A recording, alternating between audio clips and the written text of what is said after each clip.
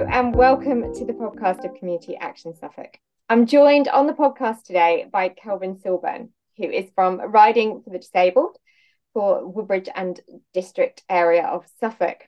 Hi Kelvin, it's lovely to have you on. I'm so looking forward to talking to you about the work of the organisation and in particular about your experiences recently in terms of volunteering. So thank you for joining me.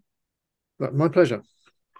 So tell me a little bit more about Riding for the Disabled, how you fit into that, how long you've been involved. You're a trustee, I understand. That's right. I've been involved since mid 2018. I worked for BT for 40 years, and with the prospect of retirement looming, I wasn't quite sure I could hang up my hat and do nothing. So I offered my services to the local RDA group, who were, I'm delighted to say, pleased to take me into the fold. So that's how I got involved. It, I initially, my intention initially was just to do a bit of hands-on volunteering, but I've gradually got more and more enthused by and involved in the work of the organisation, and became a trustee about 3 years ago. In terms of what we What's the do, core of the work of the charity? Yeah, tell me a little bit about that, the core of the work and what it provides for people in Woodbridge and the sort of wider area. okay, if you look at RDA throughout the UK, it's an organisation that's been in existence for about 50 years. It's an umbrella organisation that a number of local groups, about 500 in the UK, including ourselves, are affiliated to. It started with the idea that riding a horse provides physical therapy for people who have particularly mobility issues. So if you're sitting on a horse that's walking, it's constantly throwing you out of balance, and you therefore have to adjust your position constantly. And the muscles that you happen to use to do that are the muscles that you would use to walk. So for people who have difficulties with mobility or difficulty walking, you can exercise the muscles they need whilst they're actually doing something enjoyable. So for children in particular, it's great because it's a great distraction, it's great fun, and it's therapy. In recent years, and particularly post-COVID, it's become very clear that we also do a lot for people's mental health and well-being. Both our participants and our volunteers, people get an awful lot out of working with horses in particular. It's an area that's taken off in terms of academic interest. And there have been a number of studies into the benefits for people's mental health of caring for animals. And it seems to be, it doesn't matter whether it's a goldfish or a hamster or a dog or a horse, there is a benefit. But time and time again, the studies say that the biggest benefit comes from horses. I'm certain that I've read about equine therapy specifically as being something that's acknowledged as being hugely beneficial to people who've perhaps had trauma or had certain issues with mental health, that it brings great benefit to people. Yes, it's something that started with organizations like the Priory Clinic, who you may have heard of in connection with the sort of gambling and drug addictions of celebrities. And one of the reasons it took off in that particular context is what we do is very people intensive. So for some of our participants, you need 2 or 3 volunteers per participant. To do that on a commercial basis is really expensive. So for a clinic dealing with the rich and famous, it was great. For it to take off with groups like ourselves, then it has to be done primarily supported by volunteers. Understood.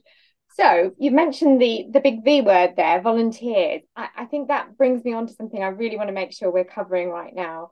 You and I have spoken previously. I know that volunteering is increasingly an issue for you as an organisation.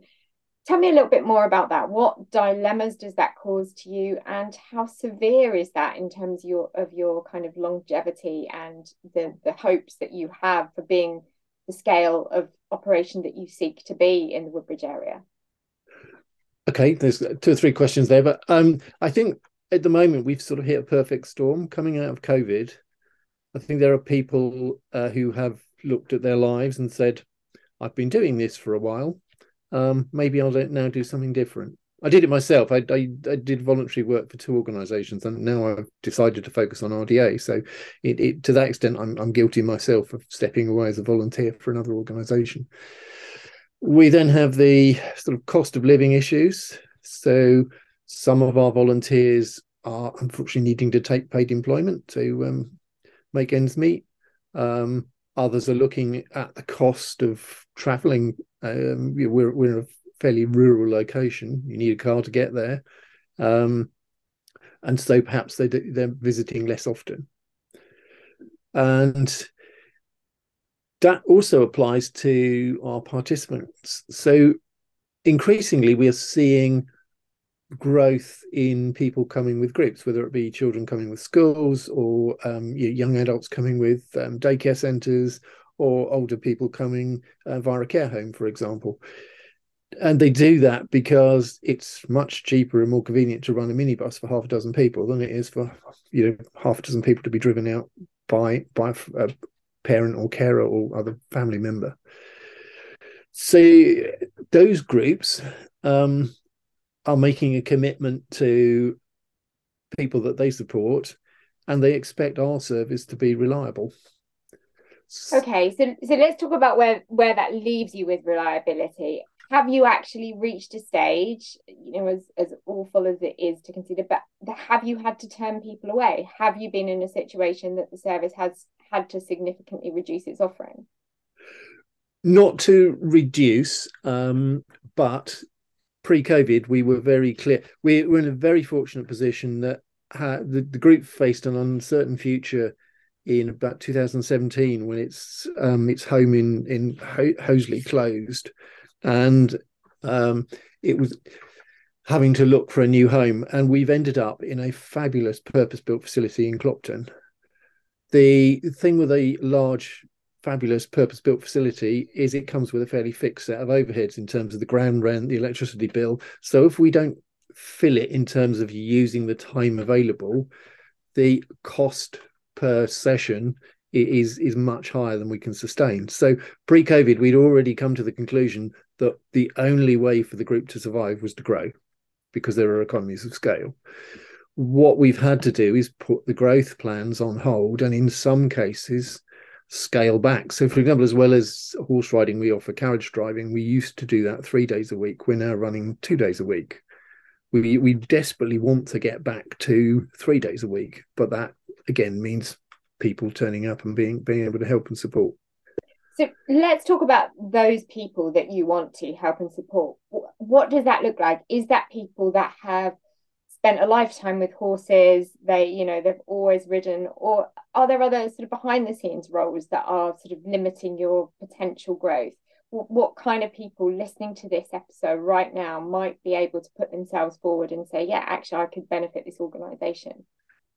People with experience with horses are always valuable to us, but that's by no means the only thing we need. So, for example, for safety reasons, our carriages are accompanied by 2 people on bicycles.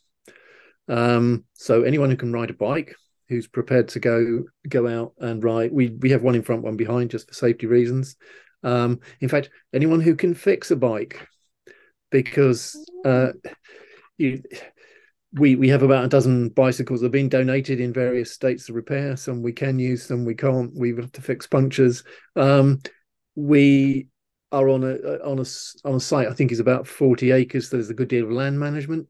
So anyone who wants to come along and do a bit of weeding or hedge trimming, we've got a guy who's now retired but loves driving tractors. So and is a bit of a handyman. So many things that we do. Just that generally keep the site and the facilities ticking over and in the sort of right state of repair and clean and tidy. Right. So it would be incorrect to assume that because the organisation primarily is centred on riding, it's not a horse-specific charity, and that's not your only way of getting involved. No, absolutely not.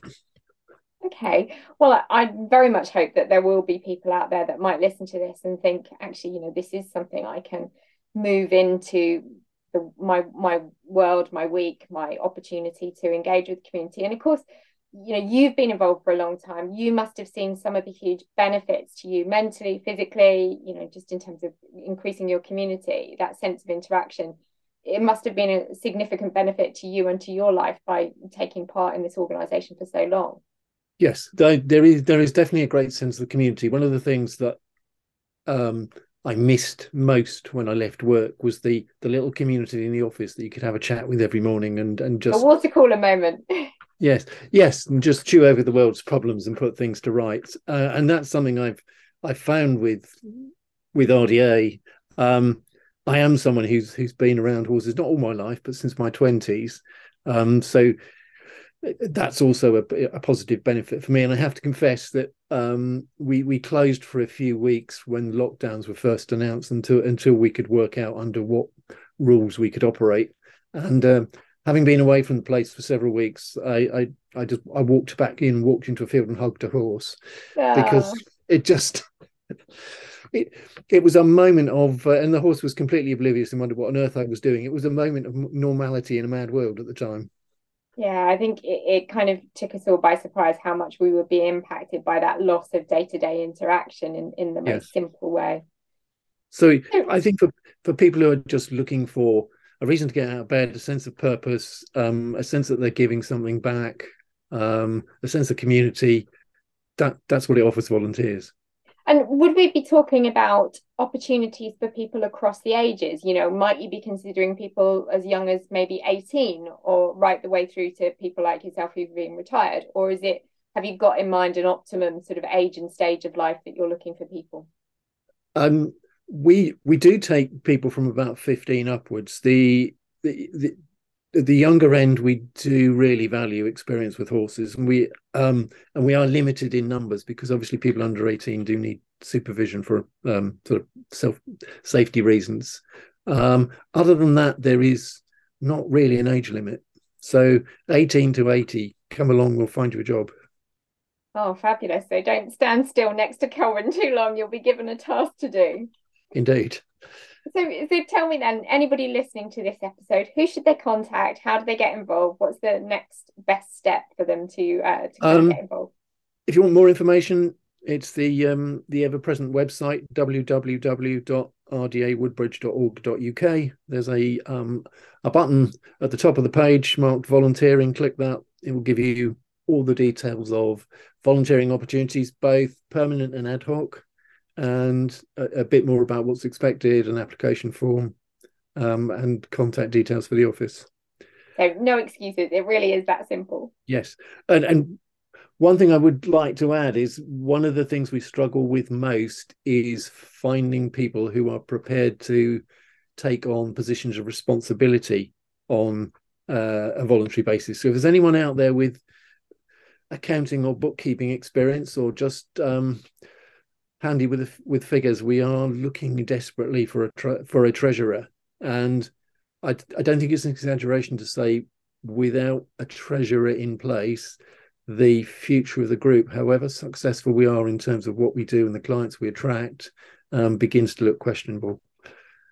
Wow, that sounds serious and urgent. And I don't think you're alone in finding that a role like that is often difficult to recruit into. So certainly I think within what we do to promote this episode, we'll make sure we mention that in the show notes, and we'll do everything we can to help you support at Community Action Suffolk in trying to find that person.